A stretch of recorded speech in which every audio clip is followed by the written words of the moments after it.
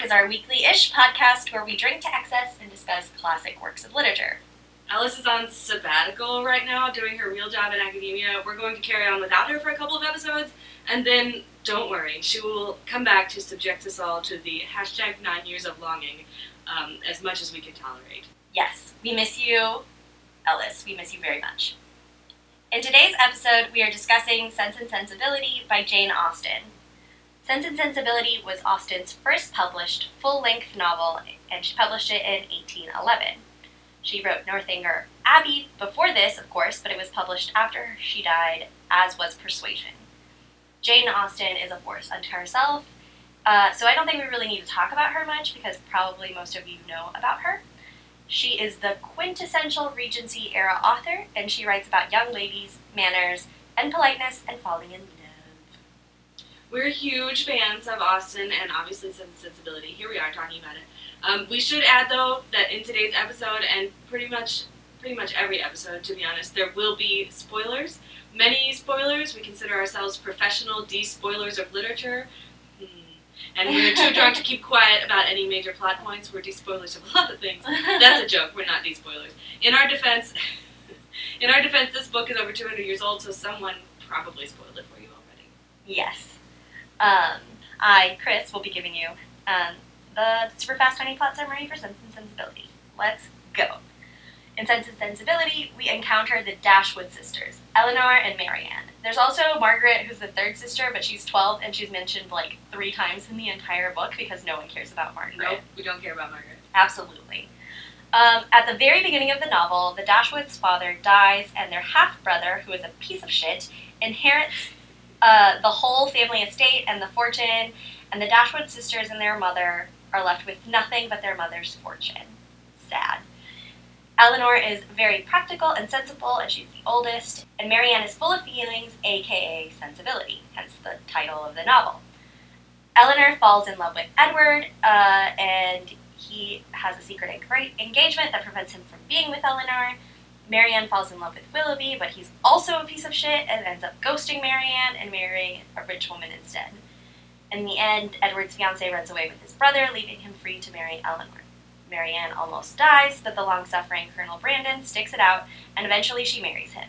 Everyone ends up with husbands and fortunes, and we literally never find out what happens to Margaret. The end! Because apparently we don't read to find out what happens to Margaret. She's 12, not old enough to socialize or go to class yet.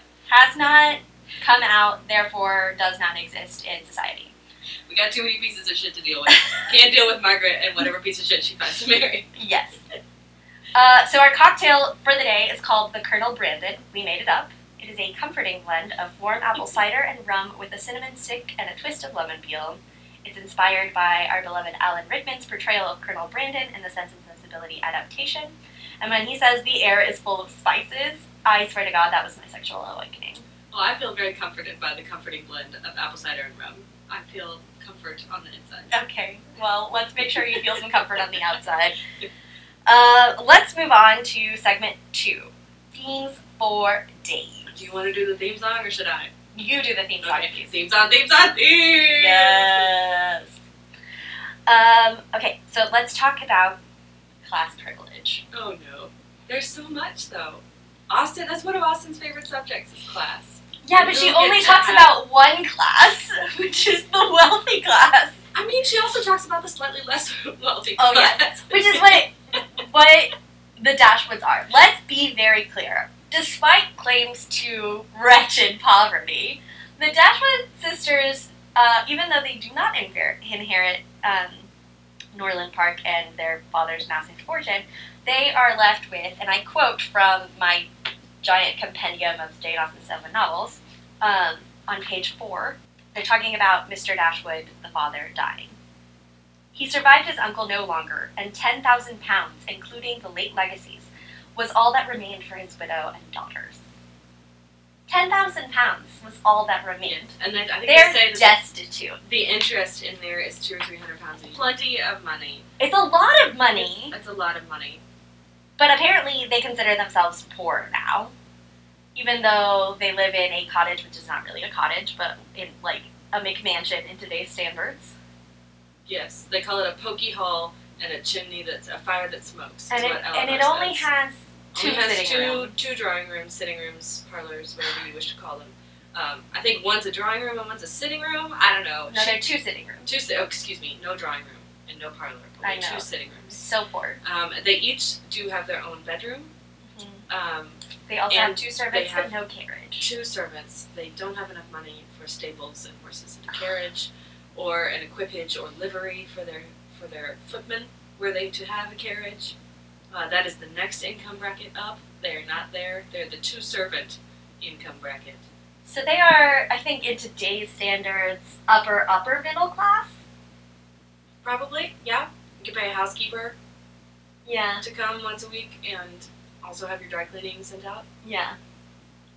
I mean, that's They're not poor, no. despite everything in this novel trying to convince you And that they they're don't poor. have any debt. They're unencumbered, as they say in the 18th century. No debt. They don't have a car or car insurance. No carriage. They borrow from other people for free when they need those things. They're invited to dinner at Barton Park, the big house on the grounds where their cottage is, like every day, they say, or almost every day, at least 3 or 4 times a week, which means they don't have to buy a lot of food for themselves. No. They don't I have to mean- keep a nice table. Basically, they pay rent and for their clothes and for their servants and maybe a little bit for food. But they don't have anybody over really a lot, which means they don't have to have your regular, 12-course meal where you lay out your whole board. They call it laying the table, laying the cloth. Yes. So, I mean, we could spend the entire rest of this podcast talking about how they're not poor, but in the interest of talking about class privilege in a larger scale, so Jane Austen almost never talks about genuinely poor people. I think the poorest people that we see are Lucy Steele, probably. Mm-hmm. Lucy Steele's in a fairly precarious Yeah. position, to be honest. Like her uncle is an educator, which is kind of like a middling. You're like not rich, probably don't have any servants. Your wife does it all for you, Yeah. but not of the service class quite. Yeah. Like a governess. So she has like no financial backing. Like she has nothing to fall back on. As soon as like the male family member who is providing for her dies, and like she's basically like she could be on the streets. So Lucy Steele's like the only genuinely precarious person. Even though she lives like probably a middle class lifestyle, it's really like one death away from destitution. So that's an important thing to remember, even though we hate Lucy Steele. But then there's like the other people who have money problems, and like the Dashwoods aren't really poor. They feel poor for them, but they at least like live within their means and like aren't in debt, and they're like doing the best they can, and they're like good, poor, wealthy people. But then we have, as you can tell from episode 2, we really love good poor people. yes, but we especially love good, poor, wealthy people. Yes. But then there's like Willoughby and Edward and Robert Ferrars and like all of the men who haven't inherited their fortunes officially, but are always like they're like living on their prospects essentially. No, Willoughby already has one fortune. He has Combe Magna, so he has one estate that brings in a lot of money, and he can't stop himself from gambling and hunting. That's why he has trouble, because he can't stop himself. And then he is going to inherit Allenham, his aunt's estate, so he's going to have 2 fucking huge estates, and the only thing he has to worry about is not running himself into more debt. He isn't capable of doing. Which apparently he isn't capable of doing, which is the reason his deal with Marianne doesn't work out, is because he can't keep his hands to himself and not on a gun or at the gambling table. Yes. Or apparently off other people. Or apparently off other people. And then there's Edward and Robert who are Edward is supposed to inherit his mother's fortune, but then she like disowns him, and then Robert inherits it. But it's like, there's a lot of talk in this novel of people being like, oh, poor wealthy men who have to wait around for these women to die to give them their money. And I have like zero sympathy for these dudes. Man, they're ridiculous. My favorite is John Dashwood, Oh, yes. Right? Because he has an uncle die and a father die. He gets these huge estates with lots of money, and his wife is an absolute bitch of a woman. She is terrible. She talks him out of helping them financially. The Marianne and Eleanor and their mother, Mrs. Dashwood. She talks him out of helping them financially. Margaret, too. Don't forget about Margaret. Oh, I'm so sorry. She's 12. She doesn't matter yet. Not till she turns 14 and comes out into society. 15 if she has a nice supervisory mother who wants to keep her close to home. From what we've learned about Mrs. Dashwood, it's that she's very nice, but possibly not the most sensible of women. So I'm pretty sure Margaret's coming out at 14. Probably, yes. Oh. So the only person who's like actually good with money and like is rich but not crazy rich. Well, he is crazy rich, but like in their standards, not crazy rich. Is Colonel Brandon. I love Colonel Brandon. Love him so much. I have a soft spot for Colonel Brandon. It's largely influenced by the Alan Rickman portrayal. I mean, Alan Rickman can influence me any day of the week. As much as he wants. R.I.P. But Colonel Brandon also, like, he genuinely falls in love with a young lady who is a ward of his family, and then when he's forbidden from marrying her, he stays in his youth, by the way.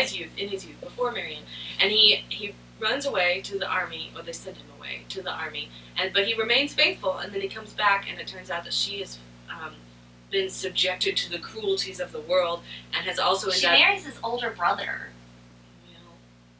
She marries his older brother because they force her to, and then he is a terrible, abusive husband, and then she becomes like a loose woman having affairs, and then her husband disowns her because she gets pregnant, and that's when Colonel Brandon comes back and is like super sad, and he finds her like basically living on the street dying. It's real sad. But then he adopts, sort of, or like takes care of her illegitimate daughter, and is like a super good surrogate father to her, and like. But then she disappears too. Yeah. She runs off with a dude, and wouldn't you know it, who is the dude? It's Willoughby. It's Willoughby. Can I just say that she is 15 at this time? So fuck Willoughby. Ew. Yeah. Ew. She's 15. I feel like we should like tell all the men for the last 300 years, keep your hands to yourself and your private parts in your pants. Like, stop putting your penis in young ladies. Just don't do it. Don't do it. Don't do it. Don't do it. I will say that, okay, so Colonel Brandon falls in love with Marianne Dashwood, and she's like around 16, 17. She's barely 16 when he meets her, and he falls in love with her, but he does not pursue her. No. Act like he does not pursue her at that point. Like, he is clearly in love with her. Everyone's like, you should marry him, he's wealthy. And she's like, I want Willoughby, whatever. When she's not into it, he backs off. He only comes to visit sometimes. But like, he doesn't even, like, initiate. Like, at at that little, point, he comes to visit fairly frequently. And everybody starts rumoring that they're okay, yeah. But he doesn't, like, impose his feelings on her. No, and he doesn't declare his feelings, which would be the usual first step. You meet a few times, and then he's supposed to declare that he really likes you, and then he's supposed to go to whoever your male guardian is and say to that person that he probably loves you and probably wishes to marry you, and then your actual courtship begins. And Brandon never does that. And as soon as Marianne says that she's into Willoughby, he backs off. He backs off. He only comes to visit a couple of times. He really only sees them at the big house instead of their cottage. Yeah. He is a gentleman and a half. He is like 20-something years older than Marianne. I mean... But that was not completely uncommon in the 18th and 19th centuries. And he absolutely respects her autonomy and her privacy and her youth. And doesn't, like, they don't get together until she's like 18, 19, which is still extremely young. I mean, that is pretty young. But she's at least, an adult. Albeit a young adult. I know, but she's had her heart broken. I always feel so bad for Marianne, because she gets her heart ripped out and stepped on and crushed. Yeah. I feel bad for Marianne. And she loves Shakespearean sonnets like, Who loves Shakespearean sonnets that much? Not me. I mean, I love them, but not that much. Not that much. No, she carries them around in her pocket, which is like a little tiny purse. And so does Willoughby, and that's how they end up loving each other, is that they love Shakespearean sonnets together, and they love poetry together. Readers, did you hear my eyes roll in the back of my head? Because that's how hard they rolled. Yeah, so I like that Colonel Brandon gets to marry Marianne. It's a little sad that, like, she kind of pity marries him at first and then falls in love with him. But, I mean, you take what you can get when you're Colonel Brandon, I guess. Do what you can. And for Marianne, who's had her heart ripped out. She gets the best husband. It's true. With $2,000 a year, clear, as Mrs. Jennings says. Yes. No debts, plenty of cash. And a very nice house. A very nice house. Mrs. Jennings spends a lot of time describing the trees at Colonel Brandon's estate, which is kind of unusual. But like, why do we need to know about all of those trees? Because she thinks that Marianne will care about the trees. Sure. Which, to be fair, Marianne would care about the trees. She does care about the trees a little bit. It's kind of a lot of describing trees, though. Like, Austen, I don't know, she tells us that Marianne likes the outdoors, and then also confirms it again when Mrs. Jennings describing all of the trees. Well, God bless Mrs. Jennings. If we had, like, an unlimited amount of time, we would spend a lot of our character analysis on Mrs. Jennings, but... She's so weird. She's so weird, and I love, actually, okay, brief aside to talk about Mrs. Jennings, but, like, she's so weird and kind of annoying and, like, socially awkward and everything, and, like, Marianne kind of loathes her, and because she's judgy of, like, everyone. And then, as the novel progresses and, like, bad shit happens to Marianne, and Mrs. Jennings is, like, genuinely nice to her, Marianne, like, really changes how she feels about Mrs. Jennings. And she's a like, talkative lady with no boundaries. She's actually nice on the inside. She's super kind. She's a good woman. And, like, I feel like Marianne's change of heart towards Mrs. Jennings is, like, the symbol of her increase in maturity. Yeah, she pulls it together to be able to see the merits in other people. Because before, she wouldn't even, like, be in the room with people that she didn't like. She would find a way to go over to the window and not play cards. She's such a hero. We should all be Marianne Dashwood. Walk to the other side of the room and look out the window pensively. That's what I'm going to do at all parties from now on. Walk to the window. Pensively. So, should we talk about who gets to marry who? And who gets judged for it? Can we do it while talking about Edward? Well, we're going to talk about Edward, but I kind of want to talk about Willoughby without to make a whole character analysis of talking about Willoughby. Okay. All right. So I really do not like Willoughby because he is a... What? Willoughby is a rapist and a womanizer. Yes. And Willoughby is terrible. Willoughby is terrible. And he, like, ghosts Marianne, like, legit disappeared. Like, absolutely textbook ghosting. He says, peace, I won't see you for at least a few weeks. Goes to London and then... Like, months? Yeah, months go by. Marianne finally goes to London, sends him a note and says, I'm in town. Won't you be surprised and happy? Please call on me tomorrow. And what does he do? Does not call on her tomorrow. No, he does, but he specifically waits outside of the house until he knows that they're gone for the day, and then drops his calling card off, which is some messed up shit. Okay, so Willoughby is the worst, right? And don't forget he got that young lady pregnant. That young lady who is Colonel Brandon's ward. Just getting people pregnant at everywhere. 15, and then abandons her, and then is like, I thought she knew where I lived. She could have gotten in contact with me. Piece of shit. You should have been doing the contacting. You did the contacting before. Yes, that's not an appropriate joke considering what happens to this young fictional woman. It's a little funny. It is a novel. It's a little funny. But, like, Willoughby is sort of kind of judged for many things that he deserves. No. Willoughby is judged for many things that he deserves to be judged for. And honestly, like, forgiven for a lot of stuff that he shouldn't be forgiven for.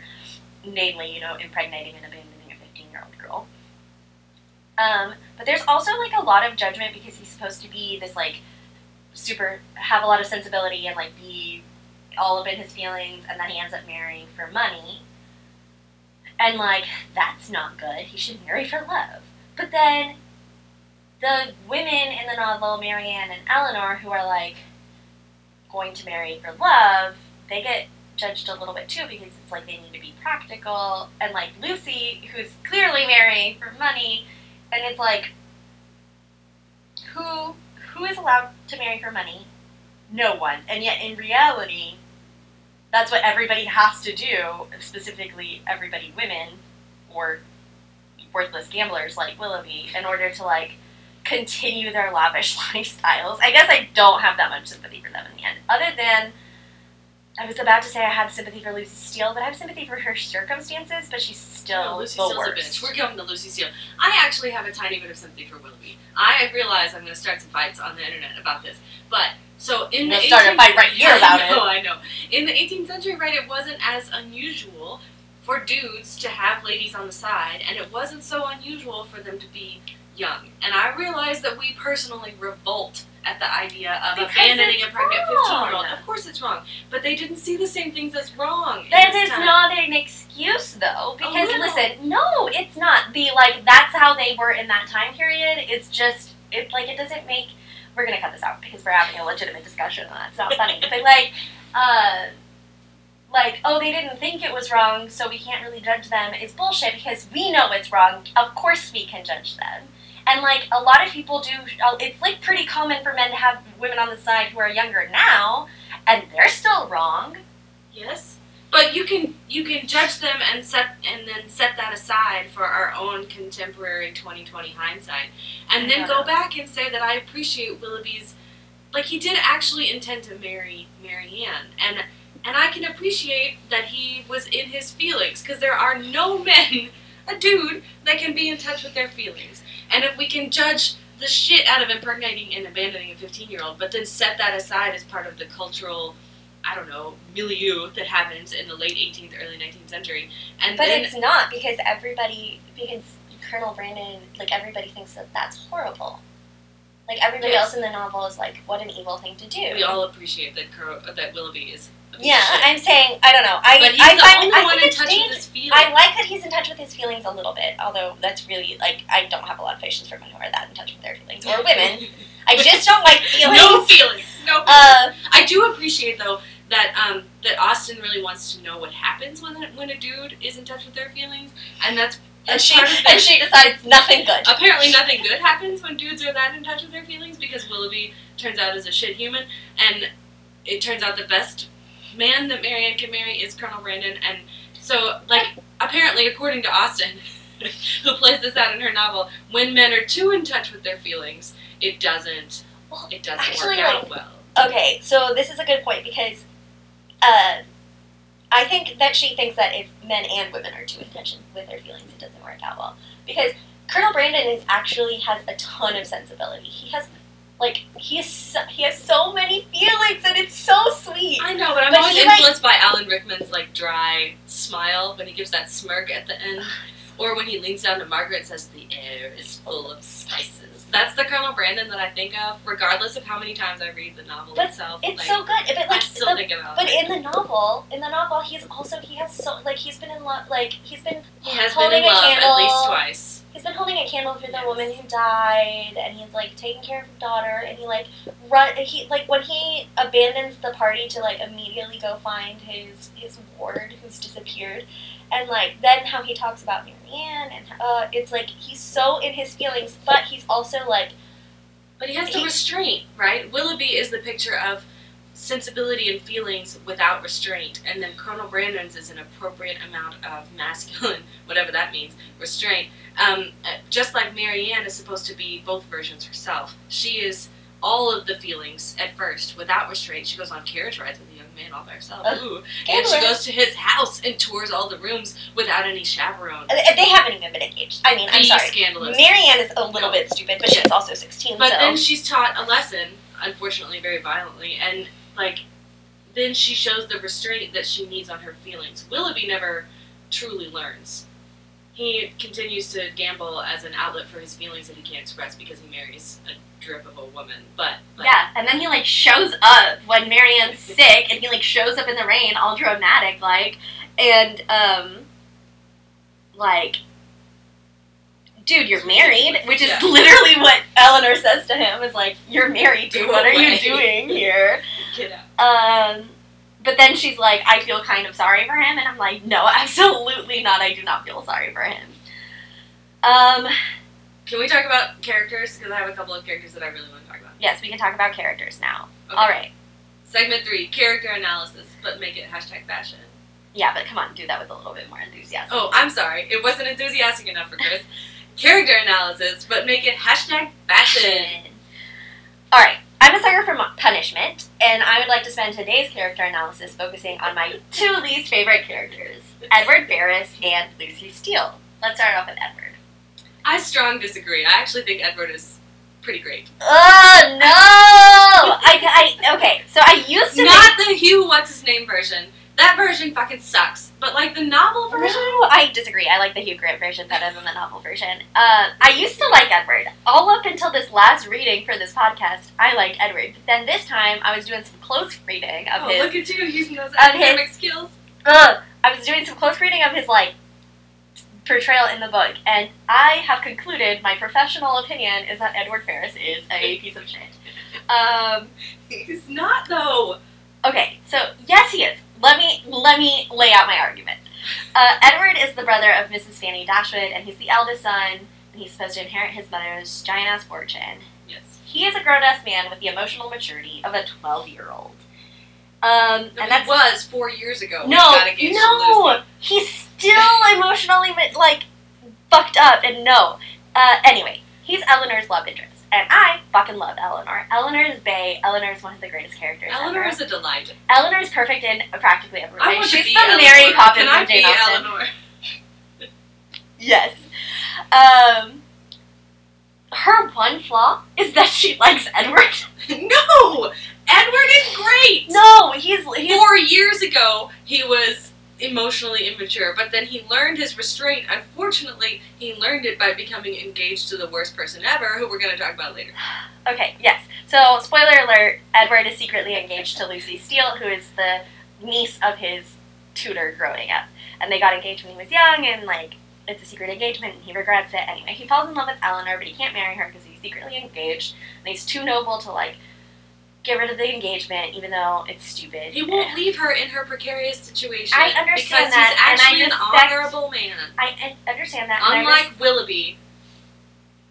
I understand that, and I respect that about him, but I still think he is nowhere near deserving of Eleanor. Like, he's like so motherfucking mopey, and I have no patience for that. He is mopey at Norland Park, he is mopey at Barton Cottage. He's less mopey at Barton Cottage. He makes jokes. He's very mopey at first, and then more, like, then he, like, relaxes a bit, which I have feelings about that, too. And then he's mopey in London, and he's basically mopey all of the time, and he is stupid and does things that hurt Eleanor, and I am not okay with that. Yeah, no one deserves Eleanor, though. But maybe I'm, like, really, really against Edward, because I think he's, like, he doesn't treat her right. Like, no. And then he makes excuses for it, and everyone's like, "Oh, sweet Edward." And it's like, no, you should have known better. I have quotes. So, we brought the receipts. Okay, so this is at the end of the novel, and he's proposed to Eleanor, and she's accepted, and she's like, she tells him, "Your behavior was certainly very wrong," said she, "because, to say nothing of my own conviction, our relations were all led away by to fancy and expect what, as you were then situated, could never be."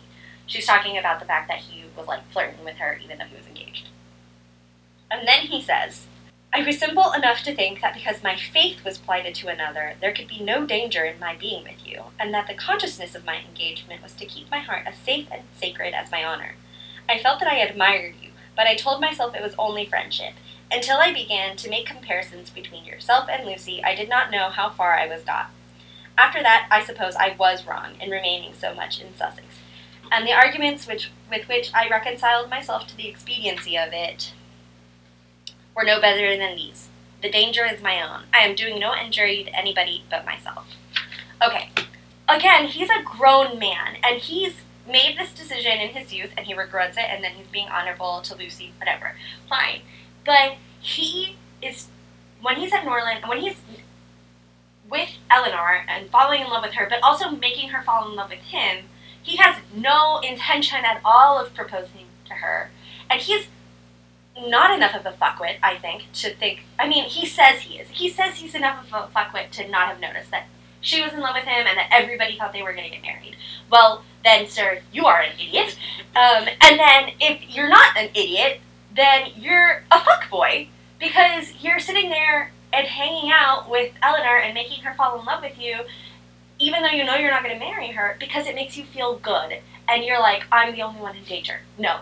No, sir, I call you an idiot fuckboy, and that is where I stand on Edward Ferrars. He is not all bad, but he is the kind of bad that makes me very angry. Sure. I mean, I'll give you that Edward Ferrars is a big idiot. He's got no social awareness. He's a huge idiot. But at the same time, I guess I still have a soft spot for him, because he comes around in the end. He realizes what he did.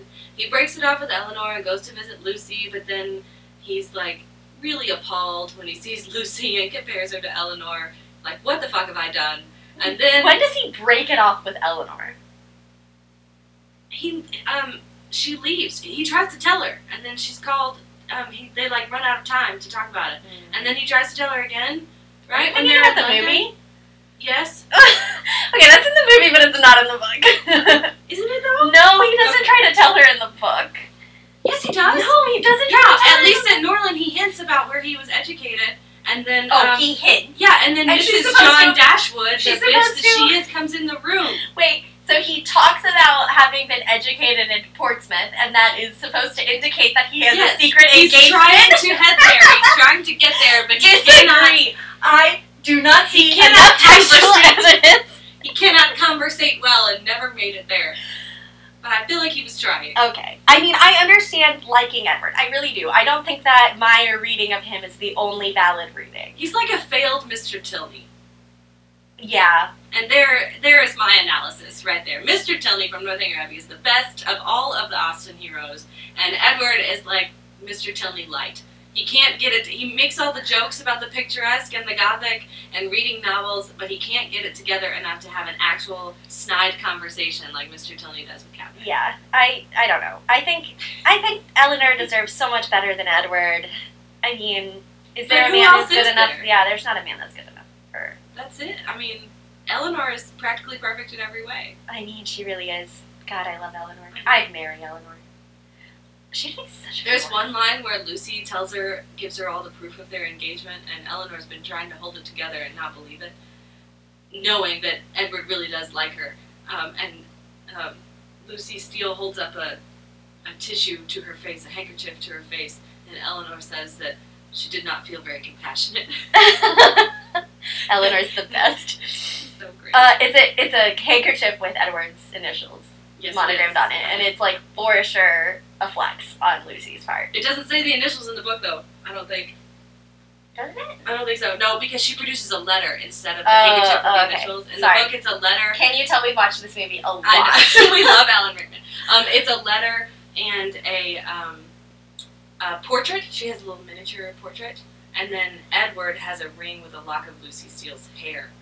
And so all of these things, their powers combined, convince Eleanor that Lucy and Edward really are engaged. And just before she produces the letter, Lucy Steele talks about how they've been engaged for 4 years and they can't get married and it's just terrible, and holds up a handkerchief. And Eleanor says she did not feel very compassionate. So good. Speaking of Lucy Steele, Bryn, I know that you have a lot of feelings about her, as do most of us, but I would really love to hear what you've got to say about Miss Lucy Steele. She's so mean. The book tries to play her off as an idiot. Austen tries to write about how she's an idiot, but then at the same time, Austen throws in all these things about how Lucy Steele is an absolute bitch. Lucy knows. Hold on. What? Austen is totally doing that consciously. She's not just an idiot.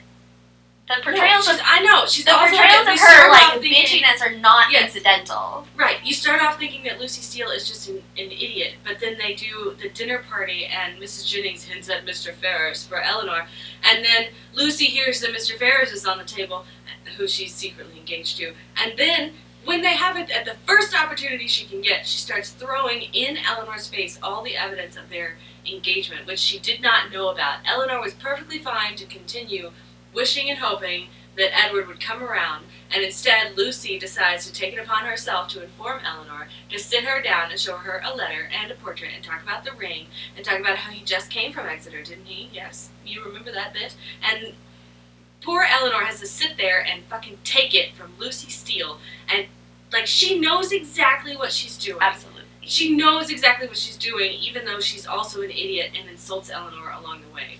She makes all these she snide insults comments. Eleanor on purpose. Gosh, she absolutely does it on purpose. But then the book also calls her illiterate.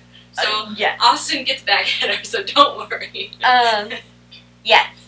Lucy Steele she's vicious and vindictive, and I don't really think she's stupid. I just think she's uneducated and illiterate. I think she's very street smart. I guess that's my interpretation of stupid at this point. Is that she's that's fair.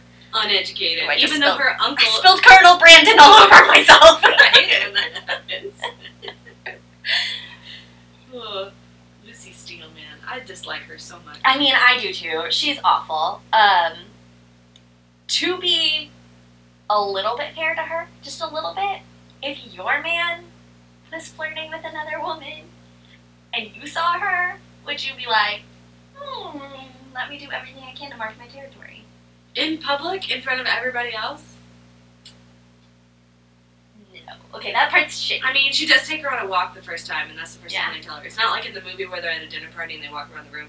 They're like on a walk in the garden, and then they make it all the way back to the house. But then Eleanor renews the conversation to figure out what she's doing, and Eleanor genuinely tries to do the right thing. Lucy keeps setting all these traps for her, like, what do you think I should do? Do you think I should break off the engagement? And Eleanor's like, I don't fucking know. Do whatever you want, bitch.